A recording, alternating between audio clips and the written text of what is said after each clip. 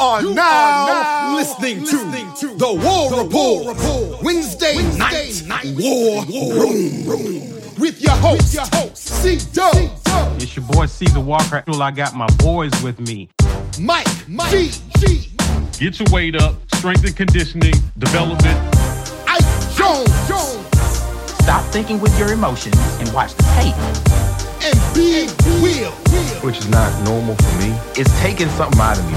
Are you ready? Because we are now locked and loaded for the Wednesday night War Room. Let's go! War Eagle. Come on into the room. Do us a quick favor. You know what to do. Smash that like button. Yeah. Give us a War Eagle in the comments. Some of y'all are already doing it. Also, please, whatever you do, just drop your city. If you haven't done that already, want to see where you're from. Also, too, if you're watching on Facebook, if you're tweeting, whatever, tweet this link out so people will know that we're live and we're celebrating with you guys. So definitely do that. We want to make sure we get a lot of people watching this, enough eyes on this. We see a lot of people on who are subscribed to us, paid subscribers. Bro. That's always a beautiful thing. And if you're wondering how you can become an insider with us, Mike G can give us the lowdown on how you can do that. Listen, if you're asking yourself why become an insider, I'm going to tell you. I see that my man Ed Darby is in here talking about our last Chop It Up with a Pro. What's going on, Ed?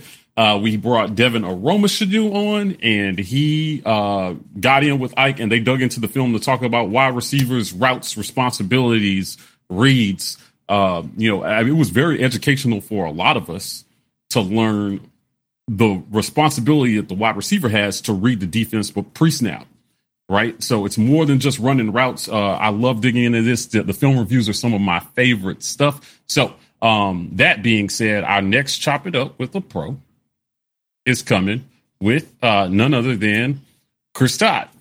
So we're doing a QB Chop It Up. I expect it to be highly divisive with lots of argument. Y'all already know y'all been waiting. Since we started doing film review, everyone has been waiting on this Chop one It Up right here. Right. So as always, if you saw the last Chop It Up, but you were not an insider, you will not be able to see this Chop It Up unless you're an insider. So those are now exclusive only to insiders. How do you become an insider? $5.99 will get you there. If you're on an iPhone, you have to view it from your web browser in desktop mode. Otherwise, hit a computer. You'll see that join button right there on our front page.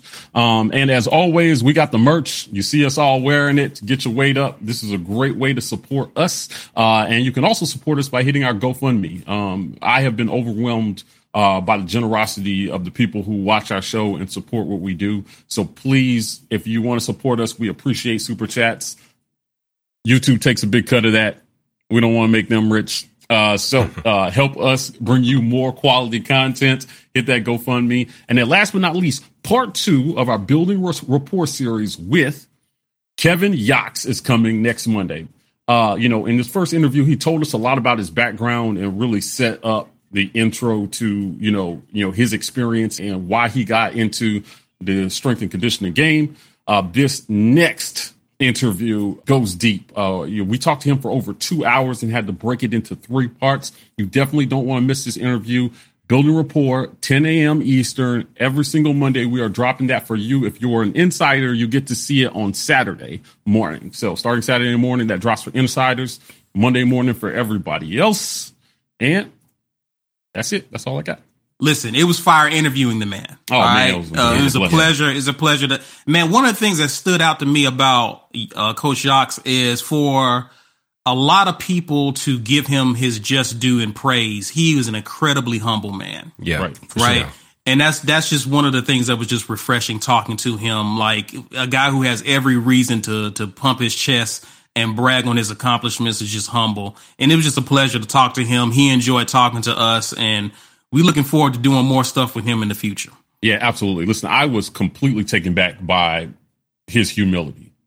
Yeah. And how humble he was. And every player we've talked to has credited him significantly for either their physical or their mental improvement to be able to play college football at a high level.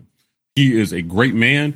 He's an Auburn man. I don't care what he did after he left Auburn. He's always an Auburn guy in my heart. He was here from 99 to 2012. So he was actually part of 2 undefeated squads at Auburn. Uh-huh. He had his hand in 2 of them, 04, 2010. And if you ask me, that 04 one should have been a national championship anyway. So you definitely don't want to miss that. If you, as Caesar said, it was just talking to him. I felt like I could have talked to him all night. Digging into his brain and the stories that he had about the players and just, the things that he did. And, he kind of showed me that strength and conditioning is a little bit more straightforward than I thought. Now, y'all know I love me some strength and conditioning, right? And Yax broke it down and he said, listen, Mike, there's strength and then there's conditioning. And he talks about, the methodology behind when you do what and, why one may be more important than the other in playing college football. So, I'll leak this. Yax said it. He said a couple times during our interview, he said, if you can't run, you can't play. Yeah. Right. And I was as starstruck as you'll see me during one of these building report interviews. Y'all can have all these players, man. Yax is the man. So we are incredibly grateful to him for donating his time to help us educate ourselves and our listeners. And also, he's a friend of the show. He is a friend of the show. So do not be fooled. Before I throw it back to Caesar, I just want to say this. It's our 100th live stream. Yes, sir. And I firmly believe that we are bringing you guys something that nobody has done in this space before in terms of education. So just don't be fooled by the imitators out there. We have our channels that we support. Certainly Vernon Speaks, Chase H. I see you in the comments here as well. He just dropped a video on average recruiting classes. Let's talk about that one in a second too, man. Please. Chase, I'm gonna be honest. I didn't get a chance to watch it yet. I am gonna watch it after we get done here. But I did see some of the commentary that happened in All About Auburn about it. So I definitely want to. I did see that a little bit. It was a great, thought provoking. Chase and I have conversations on the side about just football and life and stuff. And he told me he was dropping this video, and I told him, I said, it's funny that you're doing a deep dive on that because that's something that we talk about a lot on our show. So I encourage you to go watch his video. This is by no means a preclude to not watching his video. You need to go watch that. But there is definitely a correlation between average recruiting classes and people who are pulling in championships every year. Right. But there's also a correlation between what those certain schools are doing with the talent they get, because he pulled a number that I thought was very shocking about Auburn, and that we have an average over the last 10 years. So if you don't go back 12, you go back 10, we averaged 9th in recruiting. 9th. Man, we talk about development so much, and I was so blown away just to see that on paper. Chase does his research, and I just thought to myself, I was like, wow, like 9th, and how many times have we finished outside the top 25 of the final standings?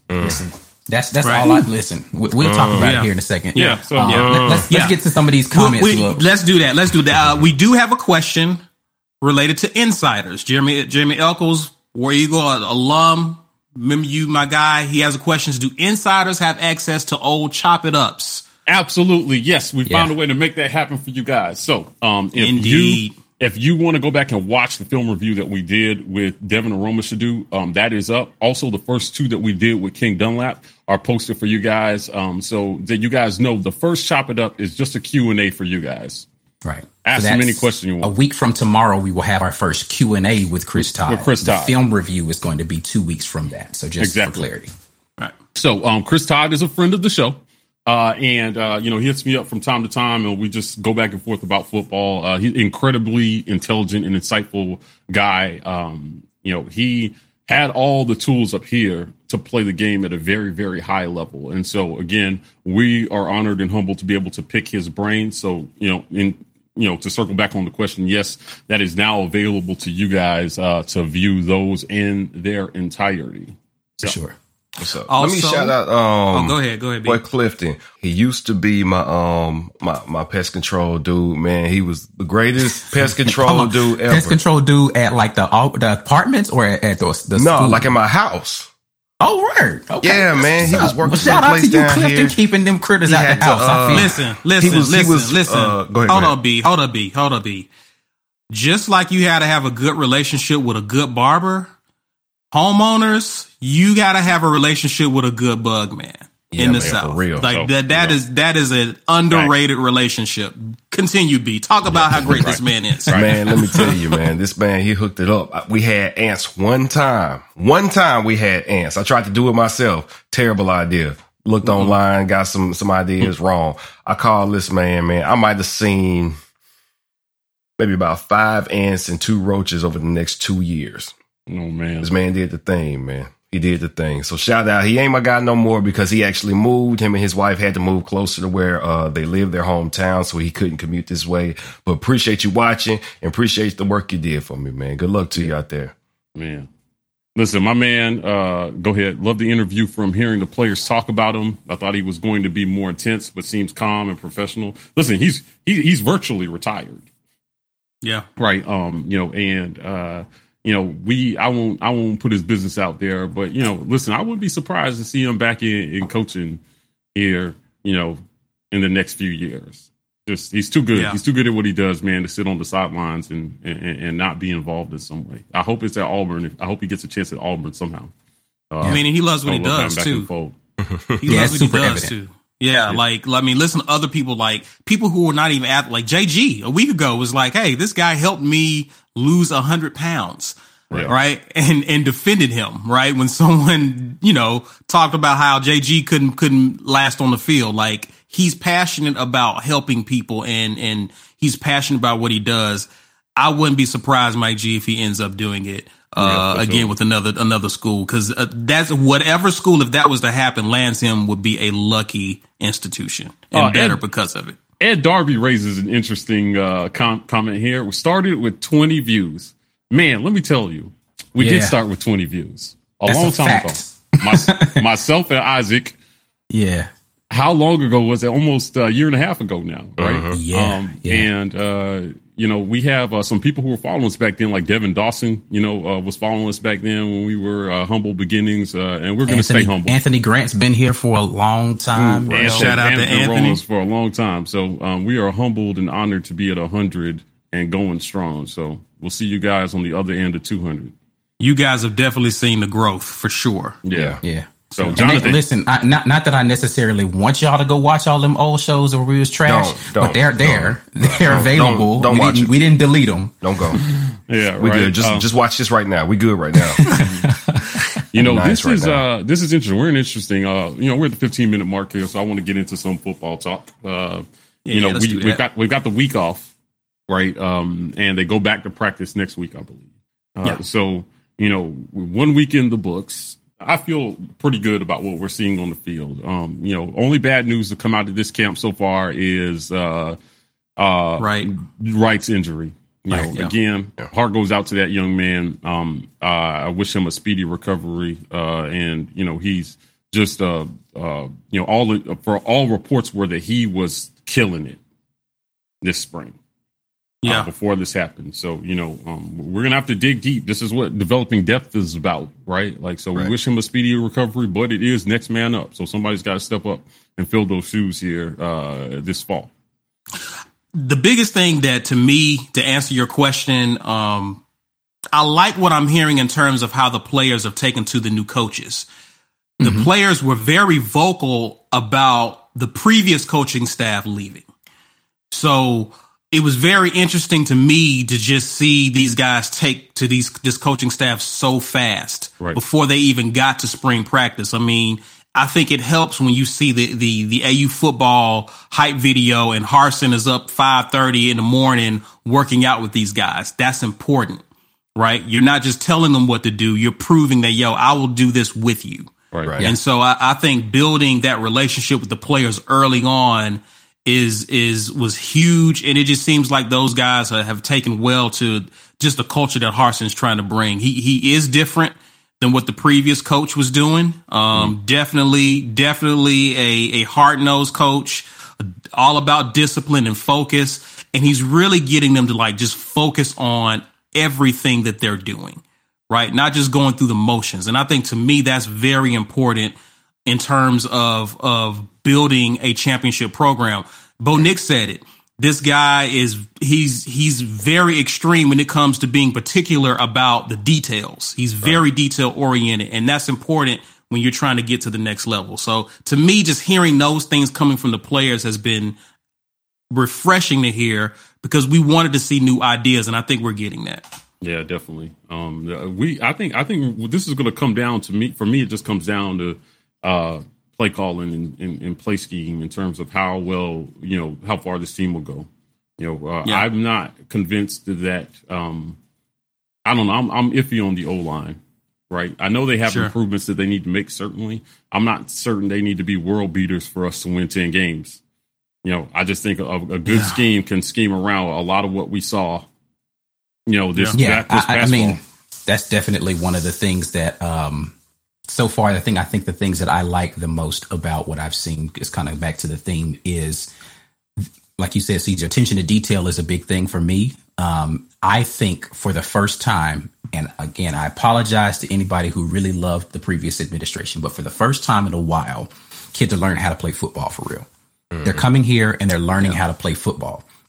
I rarely talk about interviews that we have coming up. But I will say that we do have some interviews coming up where we talk to some guys and they talk about, and even in the previous interviews, we talk to guys who talk about like the ascension it takes mentally and physically to get to the next level, even from high school to college and in college to the pros. And one of the things that they talk about is when they were in college, they weren't watching film a ton. AT talked about he didn't watch a ton of film when he was in college. Who was the other person that we just interviewed recently that was talking about that? Cooper Wallace. Cooper Wallace. Y'all haven't seen Cooper Wallace. He's one of the ones we got coming up. Cooper Wallace was talking about how he wished he had learned to watch film when he was in college. I think that this staff is going to be preparing young men to be professionals, even at the collegiate level. You think you're a pro because you've been going to all these camps and these 7-on-7s and you're doing all this stuff that resembles football, right? In those 7-on-7 drills and a lot of those 1-on-1s, you're seeing wide receivers go out there and make 3 and 4 moves to get open. You're not going to have that much time in a game in the SEC. You're definitely not going to have that much time in the NFL. You have to understand the details of what it is to release off of the line as a wide receiver, what it is to be on time with your break, in and out of your breaks. If you're an offensive lineman, again, I don't normally tease a lot of the videos that we have coming up, but because it's already recorded, I can talk about this. We talked to Cole Kublik recently, and he was talking about the difference athletically it took, about the type of steps that you have to make in pass protection. There are things that are detail oriented that you have to learn how to do. Cooper Wallace talked about that same thing. The details it takes to play the position at a high level, it's more than just athleticism. Sometimes you have to be heady. A lot of the times you just have to learn from the film and you need mentorship. There's a ton of things that you got to be able to do. And I think that this staff is equipping those guys to do that. We may not see that in year one, right? We may not see this huge turnover and all that stuff. But what we will see, and luckily for a lot of those underclassmen, I'm thankful for Tank being able to learn this stuff early, right? Yeah, He's going to have 2 years of guys showing him this is what it takes to be a pro back, right? You got Cadillac already there in the room, but you've got people who are designing offenses that you're going to see in the NFL. I'm thankful for a lot of our young linemen that are coming in that are going to get a chance to learn this early. We got this fresh wide receiver core that they don't have to unlearn a bunch of bad habits. They're going to get all of this stuff early. Bo Nix, unfortunately, had 2 years of it, but he still has 2 years of eligibility left where he can come in and he can really learn how to play the position a little bit better. That's the thing I'm most excited about, the detail-oriented nature of an offense that resembles an actual professional offense. Yeah. And that is going to, in turn, mean recruits seeing that. Right. And we get into, now we can start getting those 5-star recruits that want to come and see a professional career after Auburn. This is the starting point for that. Right. Absolutely. And you don't have guys on offense trying to convince scouts that, hey, I can play at the next level. You can see it on film. You can see that they understand how to play. You can watch the film And I don't have to give you a lot of lip service to the, hey, I can run routes. We did run routes. Right. They're teaching them how to play the game. Yeah. So you don't have to wait till your pro day to prove to somebody that you have the ability. You've got film to show them. Right. So if they don't ever come to your pro day, that you can send a package and say, look at me run this route. I got a 9 route in there. I got this out route in here. I got this, this over route. This is me in this blocking scheme. This is me understanding what my hot read is off of this stuff. So I can send you that entire package because I did it for years on Saturdays. Right. Interesting comment here from Heath Denson. USA Today has Auburn 6th in the way too early SEC power rankings. So we're pretty mid with a 6-5 record. I would have had AU 5th and 9-3. Yeah. Thoughts about that, gentlemen? Is it, we know it's way too early, but this is what gets people talking. This is what pisses people off. This is what gets people going. What do we think? How do they have us at 6-5 when it's a 12-game season? Like you said, what? Listen, man. Maybe they meant 6-6. Maybe they meant 7-5. I don't know. Yeah, I think most of those predictions. So I think it's safe to say if you write for USA Today, unless you cover the conference specifically, you don't have a good idea of what we have on the shelves here. We do. You don't have a good idea of who showed really well, even when we weren't having good seasons, and we do. And you also may not have a very good idea of what the coaching staff has been doing here, what the energy has been like here. And those are things that we can read. Those are keys that we can see and kind of project forward to what we think is going to happen. Mike said this right when Gus got fired or shortly thereafter. And that was, I don't think this is a rebuild. I think our pantries are stocked enough to have a good season next year. Right. Now, cautiously, he was like, all right, 8-4, 7-5 at the worst. And I jumped right out and said 9-3. But it's hard to think that if strength and conditioning was an issue before, and whether or not it was an issue kind of depends on what you think about what we're doing now versus what we were doing then. But it seems that what would we have been on the field if we had our players prepped to the current strength and conditioning standard? Like we weren't so far away. Well, coaching wise, we were, but as far as what this talent is and what it needs to get better, we've seen coaches come in and make a world of difference. Al Borges took an offense from mediocre to undefeated. That one coach, it wasn't even the whole staff. It was one guy. They got subbed out, same strength and conditioning coach, same head coach, same D coordinator, and now we're undefeated. Like, listen, man, it doesn't take a lot, and we just swapped everything out. Why can't we improve astronomically? I think 6-5 is disrespectful, honestly. But I do think 6-5 is a little low. Yeah, it's a little low. It's a little low. But you know what? There's a lot that's TBD.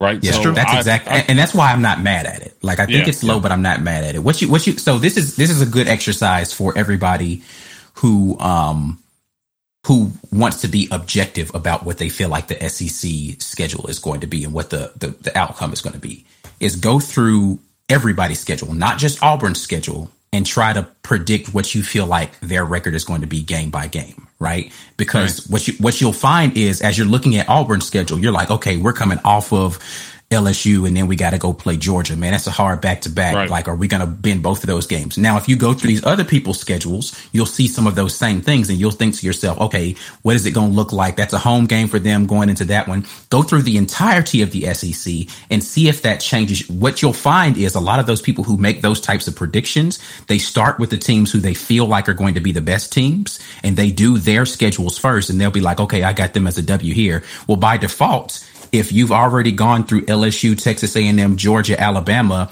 and you've checked those off as losses for Auburn because you think those teams will win, now Auburn's starting in your predictions with 4 losses. And where do you make up the rest of that stuff in their schedule? So and then they're like, oh, well, they might slip to this team. So then that's another loss, right? That's how a lot of these prediction places come up with what they do. Even in the NFL, they run through the entirety of a schedule for every team. And now you're hell bent on some of your picks because it's tied to some of your other picks, because as they play each other. Yo, what's up? This your man Ike Jones with the War Report, and you've been listening to the War Report Wednesday Night War Room. If you want to get in on the conversation early, catch us as we broadcast this show live on Wednesday nights at 9 p.m. Eastern, 8 p.m. Central on YouTube. Make sure you check out our other content while you're there. Facts and All, the Weekend Tailgate, our player interview series, Building Rapport, are going strong. All right, enough of that. Let's get back to the show. And they tend to write teams off too who have a coaching change. Yeah. So you rarely ever see people. I don't care how much talent they have on their roster. Mm-hmm. Whenever there's a transition of coaches, they're not going to give them the benefit of the doubt anyway. Right. Yeah. I just think I see some 9-3s in here, 9-10 games. I just got to stress, right? Like 9 wins is real sunshine pumpy, right? Like, I mean, that's real hopeful. Is it though? Yeah, it is. And let me just remind everybody. All right. Let me remind everybody. It is that while we hope that we get better in the fall, everybody else is doing that too. That's something that I don't know if I said this on the show, but I know Mike and I have talked about this. Yeah. We get excited about our improvements as if everybody else is just going to stand still. That's not a fact. Right. Mississippi State is going to get better at running the Mike Leach offense. Ole Miss is going to get better at running Lane Kiffin's offense. LSU is going to be getting stronger because they're going to be healthier and they're not going to have as many guys opting out. Right. Bama's going to do what they do. And Texas A&M is really the only one that I'm looking at, and I'm like, I don't know what that offensive line is going to look like. Right. And they don't have a quarterback that we know about. Are they going to take a step back? But their defense ain't going to get any shabbier. They've been solid defensively for the last couple of years. And they actually lost a lot of key players the year before last and came back and still had a good defense. Right. And so when you look at the teams that are on our schedule, Arkansas, they were under their first year with Pittman. Are they going to be better this year? We don't know that. Yeah. Right. We don't know what their quarterback situation is going to be in Arkansas. Right. So like there are a lot of mitigating factors that will determine whether or not these other teams will be better. Not just are we getting better, but did we get better enough to either close the gap on the teams that were ahead of us or widen the gap on the teams that were behind us? That's really the question. Listen, my thing is in the SEC, if you are standing still, you might as well just be moving backwards. And, while we hope that Harsin improves evaluation and development, there are at least 5 other schools in our conference who have been doing that better than us for the last 5 or 6 years. And I'm being generous with 5 to 6 years.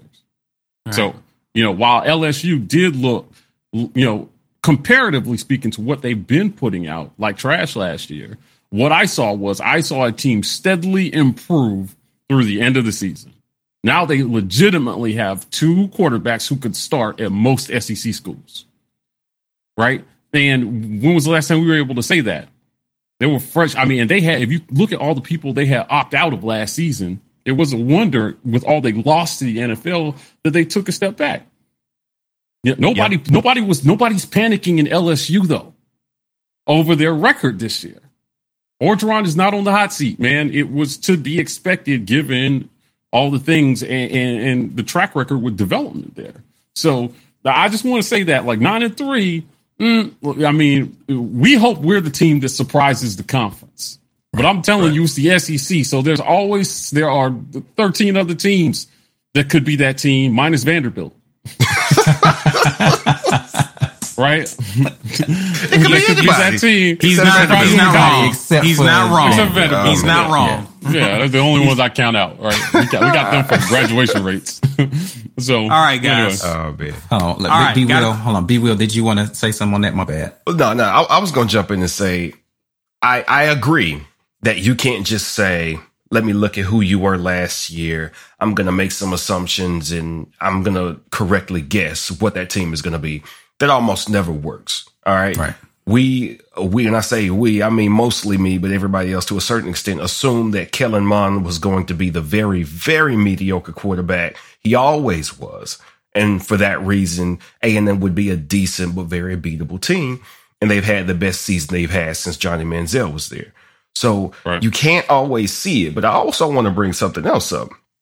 It's not like we just got one piece that we think is an improvement. And so the thing that's happening with us getting these interviews with players, coaches, is you realize how far behind we were And I'm telling you, that's what's getting me more excited and more. I'm expecting. I was stretching like 9-3 was everything goes perfect. Now I'm expecting 9-3 and 10-2 is if everything goes perfect, because I'm realizing how far behind we were in a lot of areas. Well, somebody's just not in year one. Auburn. So now, just not in year one. That's all I'm saying. Like, I'm with you, but just after year one, I think 8 wins is a good season. 9 wins is a blessing from God. 10 wins, go buy a lottery ticket. Right now, it's your lucky day.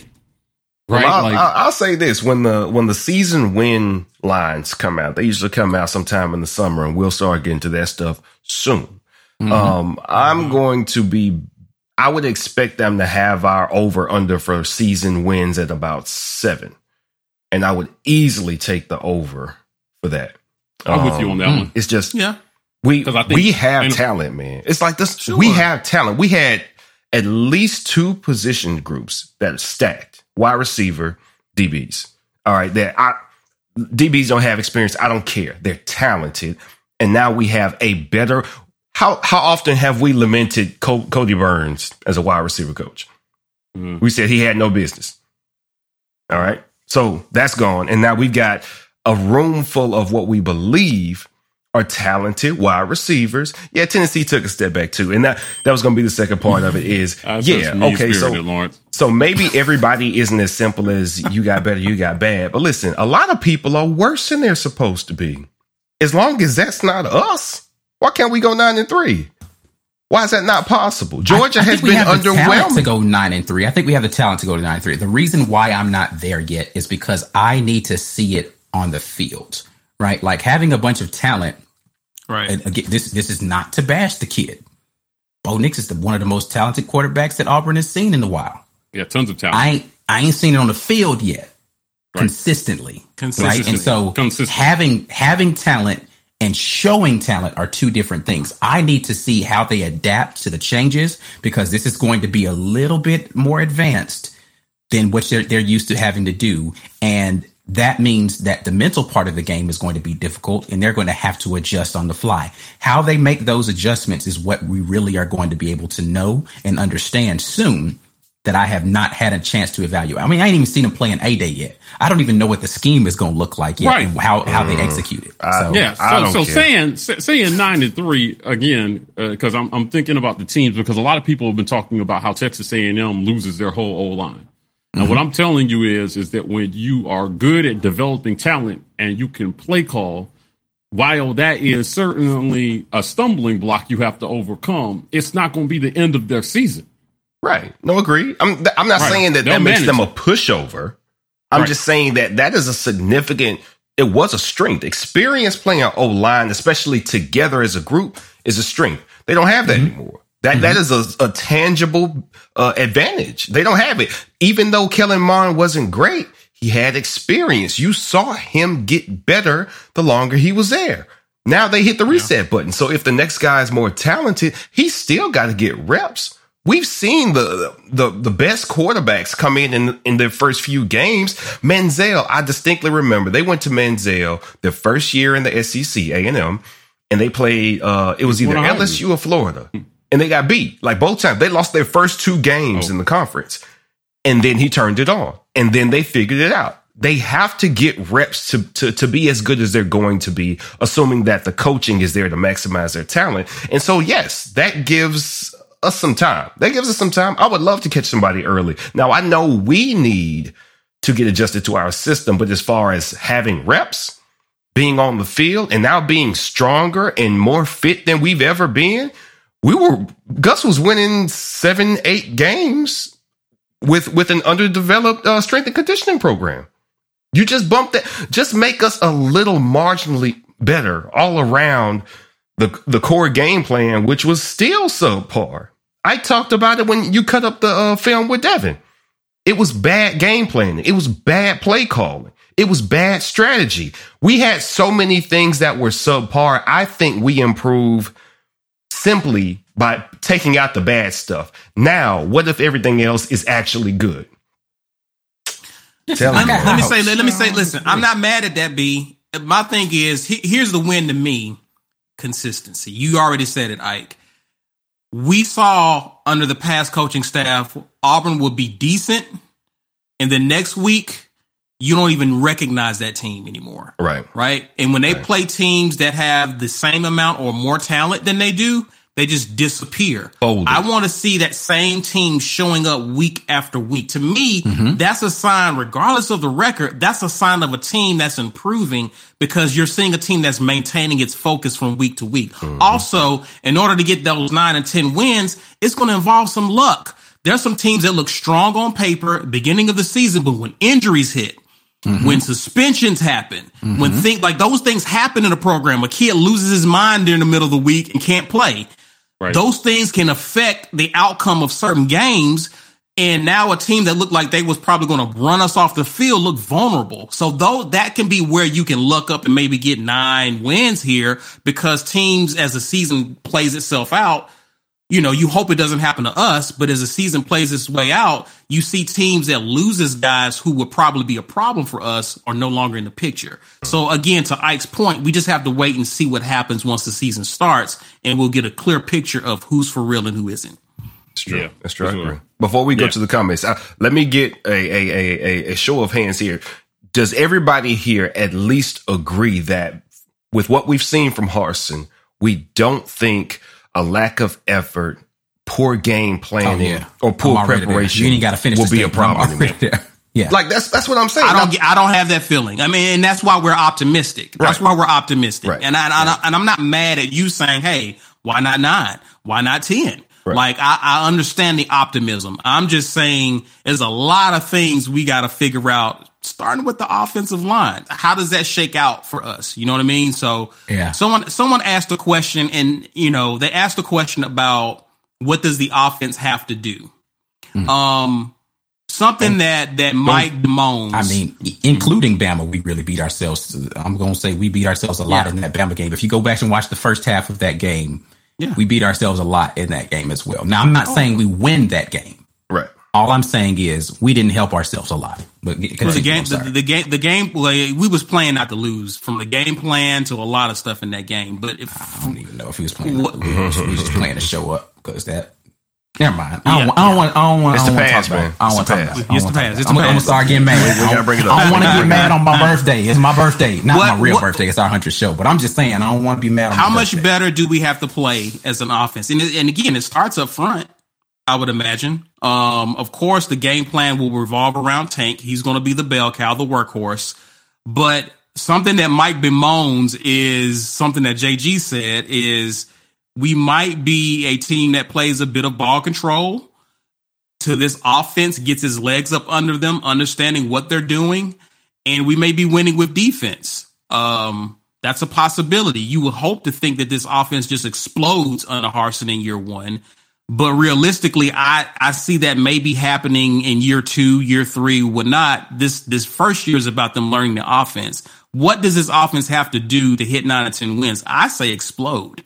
Listen, I say, stop losing the field position battle and putting the defense in a bad situation. So even if you're moving the ball, right, what we saw was what we've gotten accustomed to are long spurts of 3 and outs, where the defense holds on for a whole half. And then at the end of the game, they're dog dead tired, and all the fans say our defense gave out. What we lost the time of possession battle by like 10 minutes. Of course, they gave out, right? So I would just say, in today's SEC, winning with defense makes my head hurt, and let me tell you why. Because we have consistently seen over the last few years that the game has changed, man. You have to score points to win. And I'm not saying you have to put up 40 points a game, but I'm saying that it cannot be a highlight of your season when your offense puts up 35 points against an SEC opponent. Yeah. It's going to be a long season for you, right? I think for me, and I hate to, I want to agree with you and disagree a little bit. Winning with defense, I have zero problem with. W's is what I care about. But the reason why I agree with your initial point is, for me, it's just toughness along the trenches on both sides. We need to dominate the line of scrimmage much better than we have in the past couple of years. Specifically on the offensive side, we have not dominated the line of scrimmage. The defense last year, in spurts was awful in the trenches, right? We were getting run over consistently. And that goes back to your point about time of possession. We have to make that a more equitable thing in the tougher games. Right. Those are the games where I feel like winning with defense is perfectly fine. Right. If you have a high-powered offense and you just want to play keep away with them, I'm good with that. But in the games where you're supposed... I keep trying not to go back to my frustrations previously, but my frustrations about what happened before is the games we should have been winning and dominating were dogfights. Right. Yeah. I don't want to be in a dogfight against South Carolina again this year. I'm sorry. Right. No disrespect to the people up there in Columbia, South Carolina. Y'all's team should not have beat us last year. You were trash last year. You will probably be trash again this year. I do not want to be in another dogfight with South Carolina.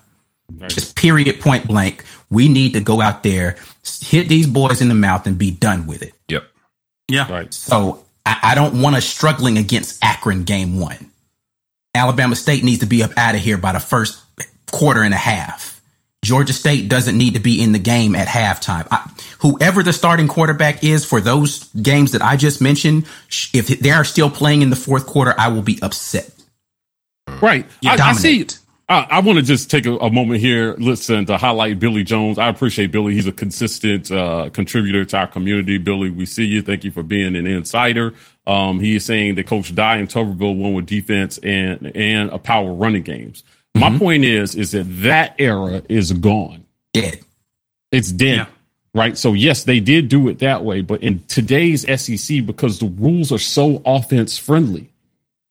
Yeah. Right. You can't touch the quarterback. You can't touch the receivers. You can't do nothing. You can't play defense the way you did when those guys were coaching. Right. And it's just a lot of the quarterback position has evolved as well, too.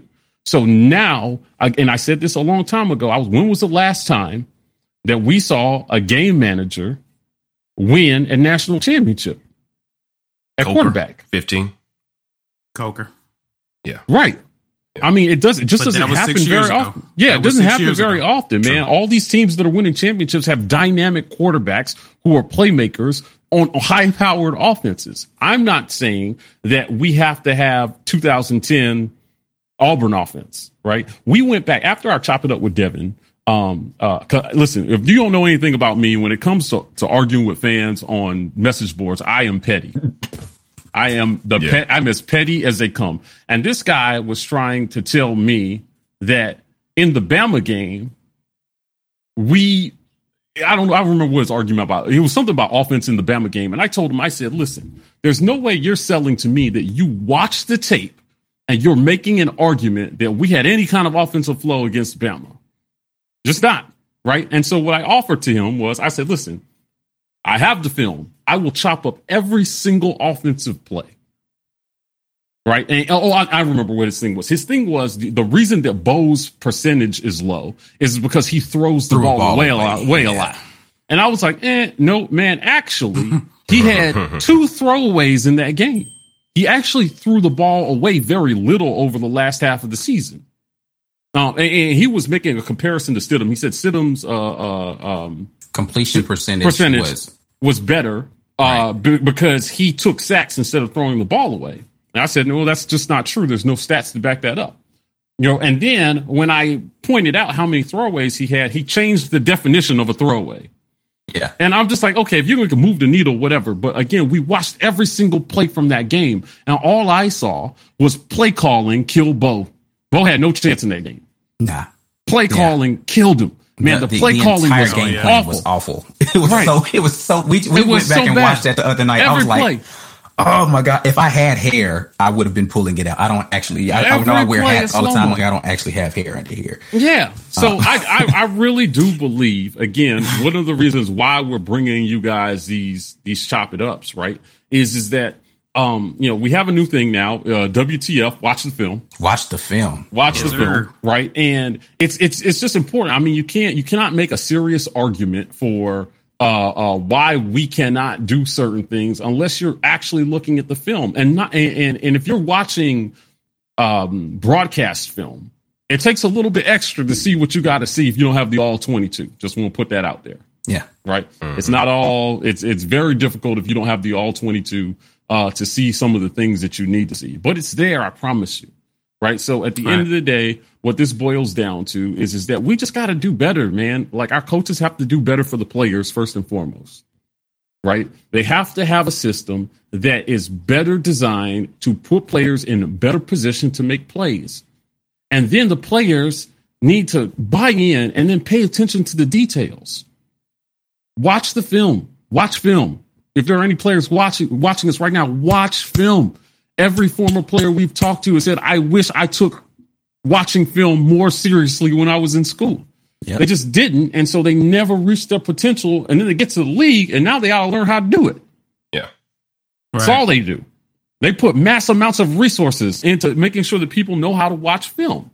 So, I make no mistake about it. You'll see a lot of imitators pop up channels over the next few, whatever. And I know we all Auburn community or whatever, man. But listen, when you come to a War Report, obviously not. We only come with real talk. Don't mean that much. Yeah, listen, I like talking to Chase H because he's real talk. I like talking to Vernon because he's just real talk. No fluff, and they don't pretend to know things that they don't know. That's the biggest thing for me. Listen, I'm not going to sit up here and pretend like I know some stuff. Yeah, man. I don't have to sell you on something I don't know. I'm going to just talk about what I know. I'm going to talk about what I see. That's one of the things I liked talking to Cole Kublik. He basically was like, people get mad at him because he talks about what he sees. Right. And that's it. Like, I'm not going to come to you and try to sell you a hype. I'm going to tell you what I'm going to look at the film. I'm going to tell you what I see on the film. And that's it. Right. And I was like, man, this man's speaking my heart right now. I feel you right there. Right. They just want you to fan out. You know what I mean? And that's a space for that. It's okay to be a fan. Like, listen, we are fans. We want Auburn to do well. Yeah. But listen, man, facts. You have to acknowledge what you're looking at. And ask you if what you're seeing is gonna get you the result that you want as a fan. We've got so much evidence that says, no, we had to make a change. We made the change. Let's be realistic about what we're seeing. So much of the caping from all areas, from other content creators and a lot of the fans, was so sad to see Gus go and so sad to hear people pointing out Bo's inconsistencies. But like, listen, I know 2013 meant a lot to you. I know it meant a lot to you. It meant a lot to me.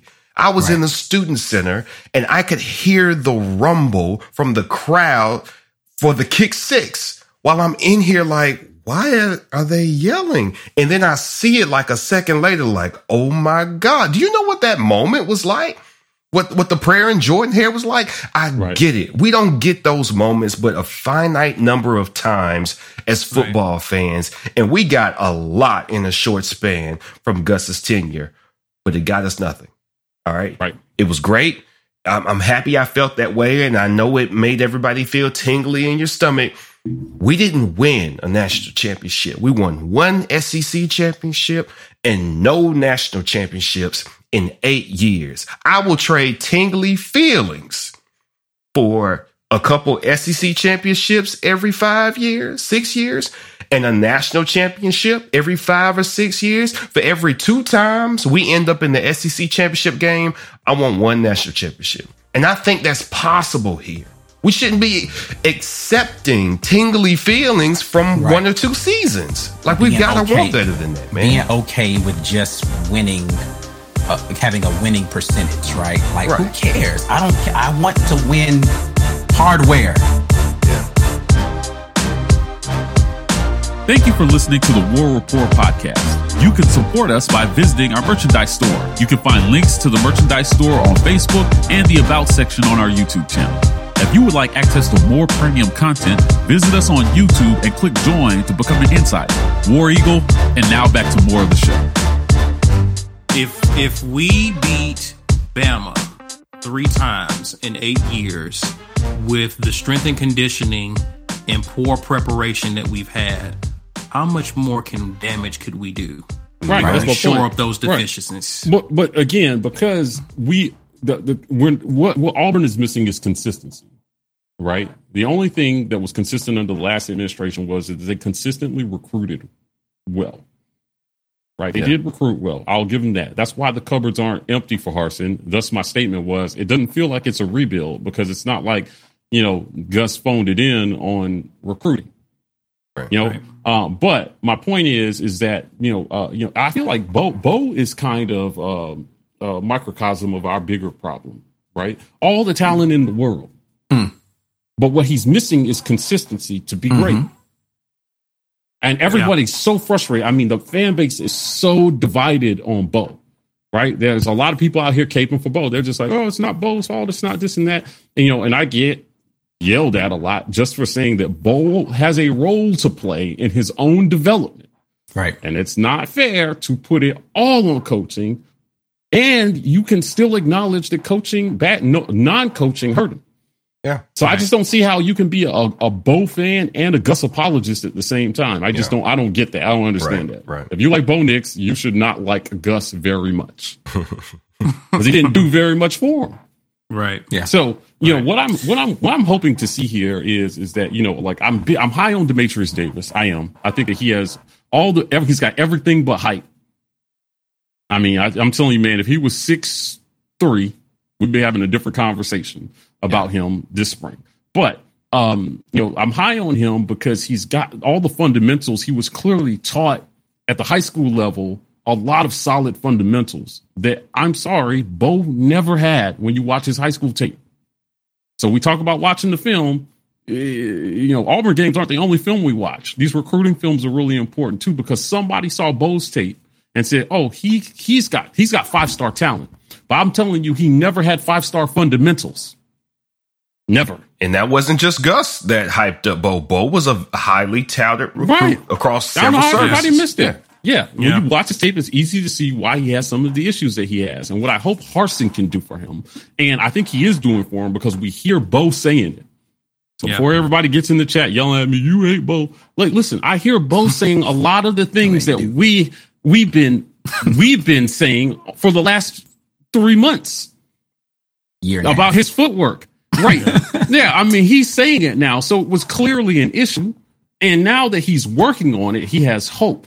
Now, can he fix it all in one off season? I'm iffy on that. But I think that I don't think that he has to be a superstar quarterback for us to win 9 to 10 games. Agreed.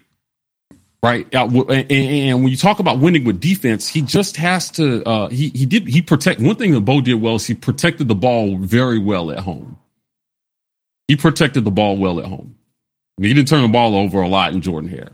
Right. And if he can improve if he can take that same consistency and playmaking on the road, clean up his footwork and clean up his ball placement.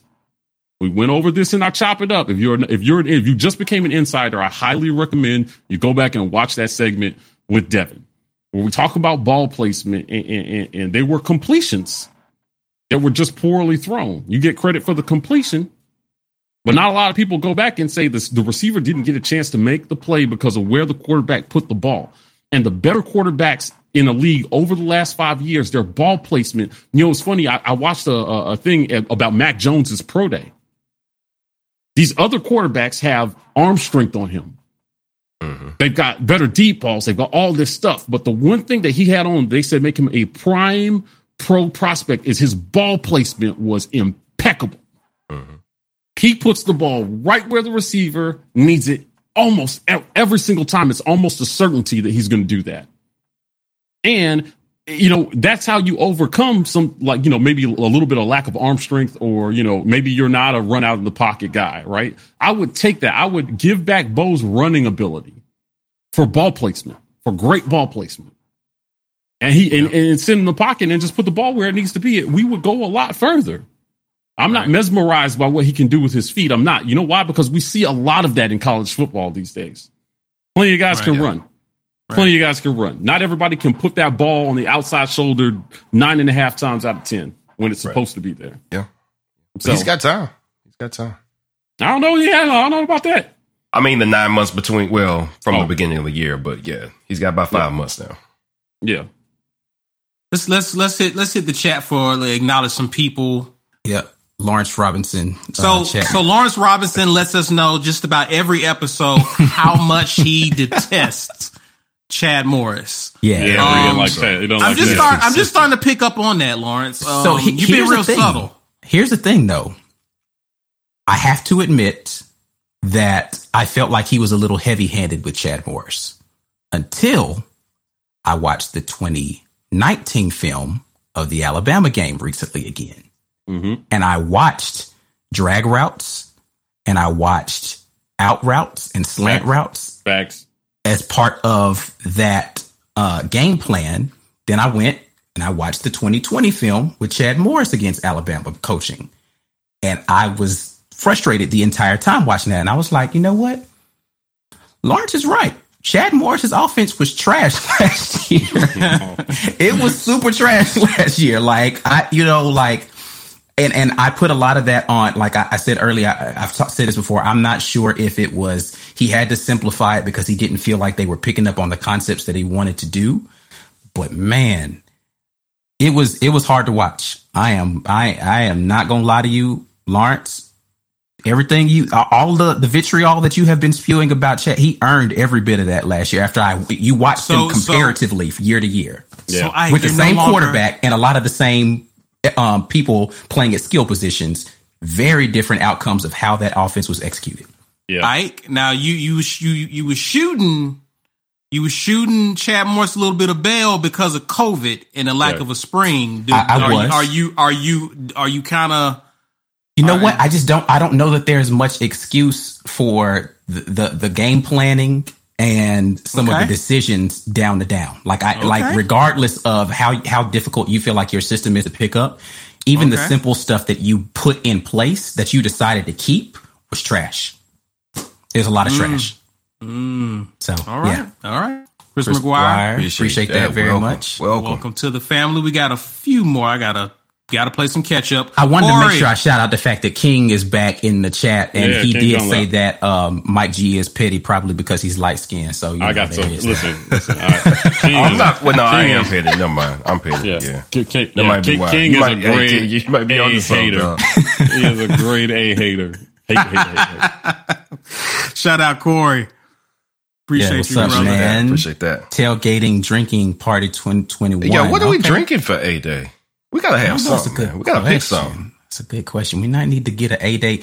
I might need to see if we can talk to if anybody knows. So let's just do this. Let's recruit the chat. If anybody has any connections at like a local brewery or something, maybe we could do something like a beer of the day type thing. If we can get a brewery that would want to sponsor us doing that, and we could so the War Rapport at gmail.com is our email address. Mm-hmm. You can email that stuff to us. If you have a connection at a brewery here that's local to Alabama, maybe we can do some sort of beer of the week type of thing, and we can do that for our game day stuff. So I don't know. I literally just thought of that. Maybe that's something we could do. That's a good idea, though. I like that. I like that. Shout out Kenneth Sims. What's up, man? You been in the chat for a minute. About time. Yeah. Listen, y'all don't be thinking I be paying attention to this stuff. I pay attention to who be here and who hadn't joined yet. No pressure. No pressure. I'm just saying I pay attention to it. We see you. We see you. No, but I appreciate you coming, whether you're spending any money at all. You don't have to drop a single super chat. You don't have to be a member. You don't have to buy no merch. You don't have to do any of that stuff. You all continuing to show up week in and week out is that's important to me. I agree with you, Auburn Dad Life. I would prefer a single malt, a nice bourbon or a whiskey would be wonderful. You know what I'm saying? Because that's how I like to get down. But I'm just saying, everybody ain't in that single malt life. But I know a lot of football fans are beer drinkers. So Corey Weber got he has a great idea about getting JG involved with the meet and greet drinking party, because he'll definitely bring his bourbon. We might have to holler at old JG about that. JG had me driving around DC looking for blends. Hey, but it was worth it. That blend is fire, though. Yeah, like $120 a bottle that stuff is out here. I found it, though. I found it 15 miles away into D.C. I found it. If you're looking for a less expensive, nice pour, a Woodford Reserve is definitely on that list. I dig that. Listen, I'm a bourbon drinker, right? So like, bourbon guy. We can get down with the bourbon now. I promise you, we good with that. Yep. Shout out to you, Kenneth. I think you just upgraded yourself. You know, appreciate you, my guy. Appreciate that. Yeah, I wanted to get to a comment. It was way back, and this is not to beat the dead horse. That is the death Malzahn regime. But Hop asked, why was Gus so bad away versus at home? So what I have, I don't have these facts. All right, this is not facts from me, from Gus, or for an offensive lineman that played from Gus. But what I have discussed with people who have played football was that how Gus designed and called plays was there was very little room for adjustment for the people that were on the field for him. So if you go out there in the set and the defense goes, they're running B, and you are in fact running B, you are screwed. What that means is, as an offensive line, you can't say, listen, they're lined up to get what we're getting. Quarterback, do you see this? Quarterback, do you see this, right? And the quarterback goes, all right, let's go to C instead. That wasn't happening, and that could not happen. On top of that, because all the audibles came from the sideline, right? It was check with me. But like once that play came in from the sideline, that was it. That was it. Defense adjusted to whatever you just called from the sideline. You're done. You're done. So, not only that, but when you're away, the crowd noise is a factor. Whatever communication you could do to mitigate whatever the defense did to adjust, you can't do it anymore. Now at home, you got all the time in the world. You can read their mail. Gus can read their mail. He's got time. It was a much easier situation for the offensive line and the quarterback at home versus away because of how Gus designed and called his offense. That's why we were so bad away. Yeah. I think that, the biggest thing for me, home versus away, is when you are over the tenure of Gus Malzahn, a lot of what his offense was predicated on. Well, any offense, let me just not limit it to Gus Malzahn. A lot of what offense is predicated on is the offensive line play, right? And what you just said about being able to communicate well as an offensive line, to me, it's just indicative of what they are coaching the offensive line to be able to do. Right. They weren't, the communication wasn't as good on the road. And when you have mediocre at best play calling designs, right? Like the play ain't really designed well, and then it's not blocked well, it has zero chance of working, right? Here's the thing. The best offenses that have existed aren't necessarily the ones that catch you slipping every now and then. And this is what Gus was predicated on. I'm gonna catch you slipping every now and then, and we gonna sneak one, right? The best offenses are, we're gonna line up, you're gonna line up. You might know what we're about to do. Can you stop it is the question. Are you able to actually prevent us from doing the thing we're about to do? I remember, this isn't necessarily Auburn related, but it's about Cam Newton. Everybody remembers the highlight of Cam Newton in Carolina. It was the first year with McCaffrey at running back. They were in a goal-to-goal situation. Yeah. And Clay Matthews comes up to the line of scrimmage. He's like, they about to do that wheel route. It's that wheel route. Cam was like, oh, you watch film too? All right, watch this. Right. He was like, okay, you know what's coming, but do you know the counterplay that we have off of that? And if you go and watch the defense, they probably still would have got burnt quick by the wheel route, but they had absolutely no prayer for that option route that he was running. Right. It was beautiful, man. That was masterful. I mean, I think, who was it? It was the OC at the time. Was that still old guy from Bama? Or was that North Turner by then? Shula? Shula. Yeah, it was Shula. I think it was Shula, which is amazing. Yeah.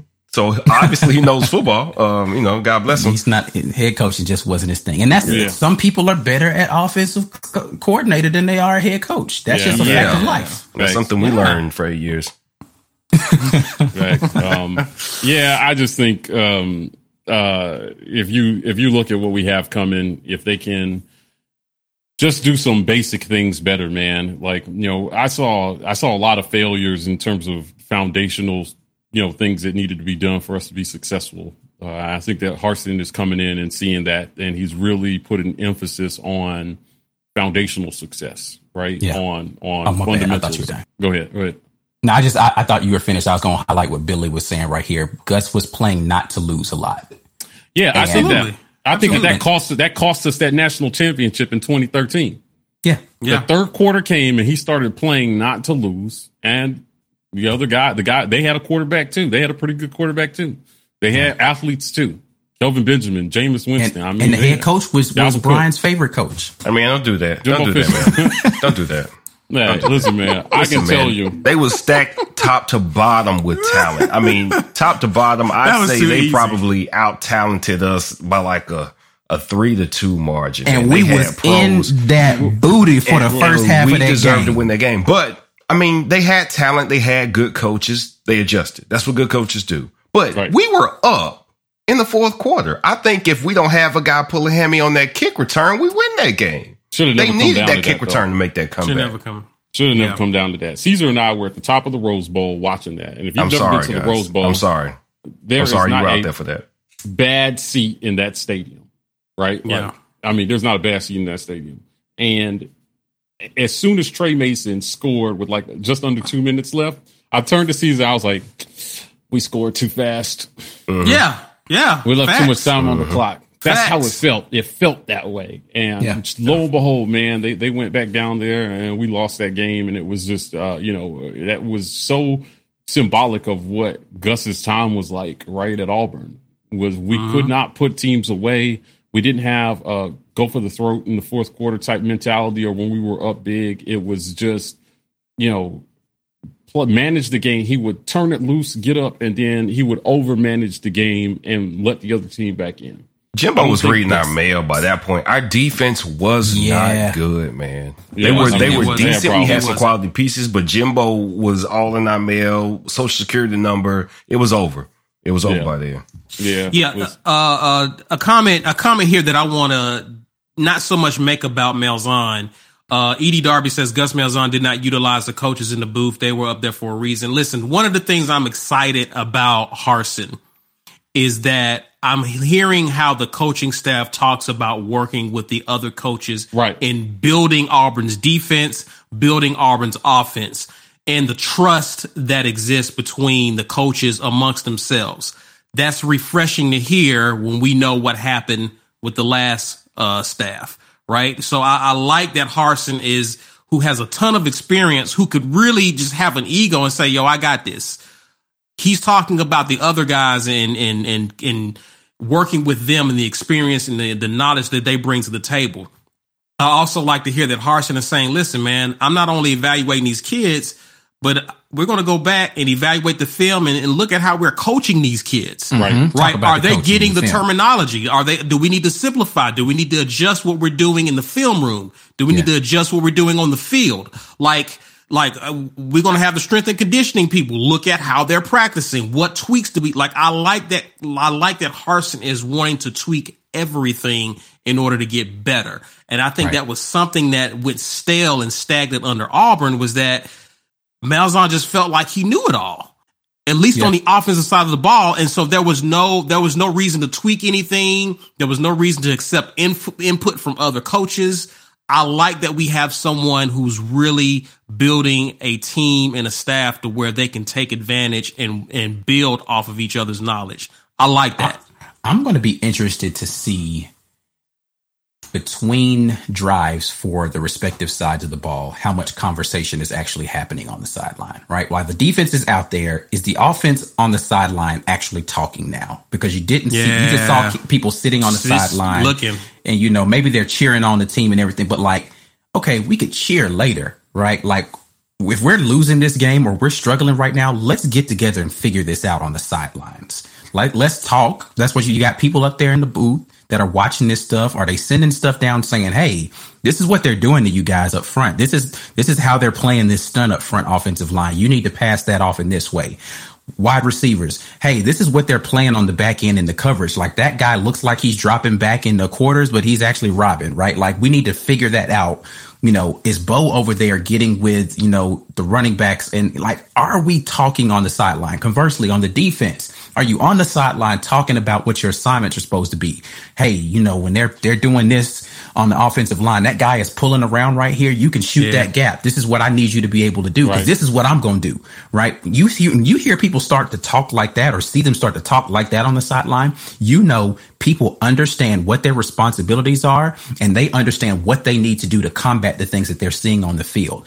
I didn't see that stuff happening a lot. I didn't think that there were a ton of people who were actually out there leading on our team consistently, just because I feel as if we were coaching kids to be robots, and robots don't necessarily have leadership. They just go out and do stuff. Right. And we need people who are going to be having that leadership out there on the field, understanding their responsibilities, and then being able to teach guys, hey, man, when we call this is where your responsibility is supposed to be. You're supposed to be in this gap.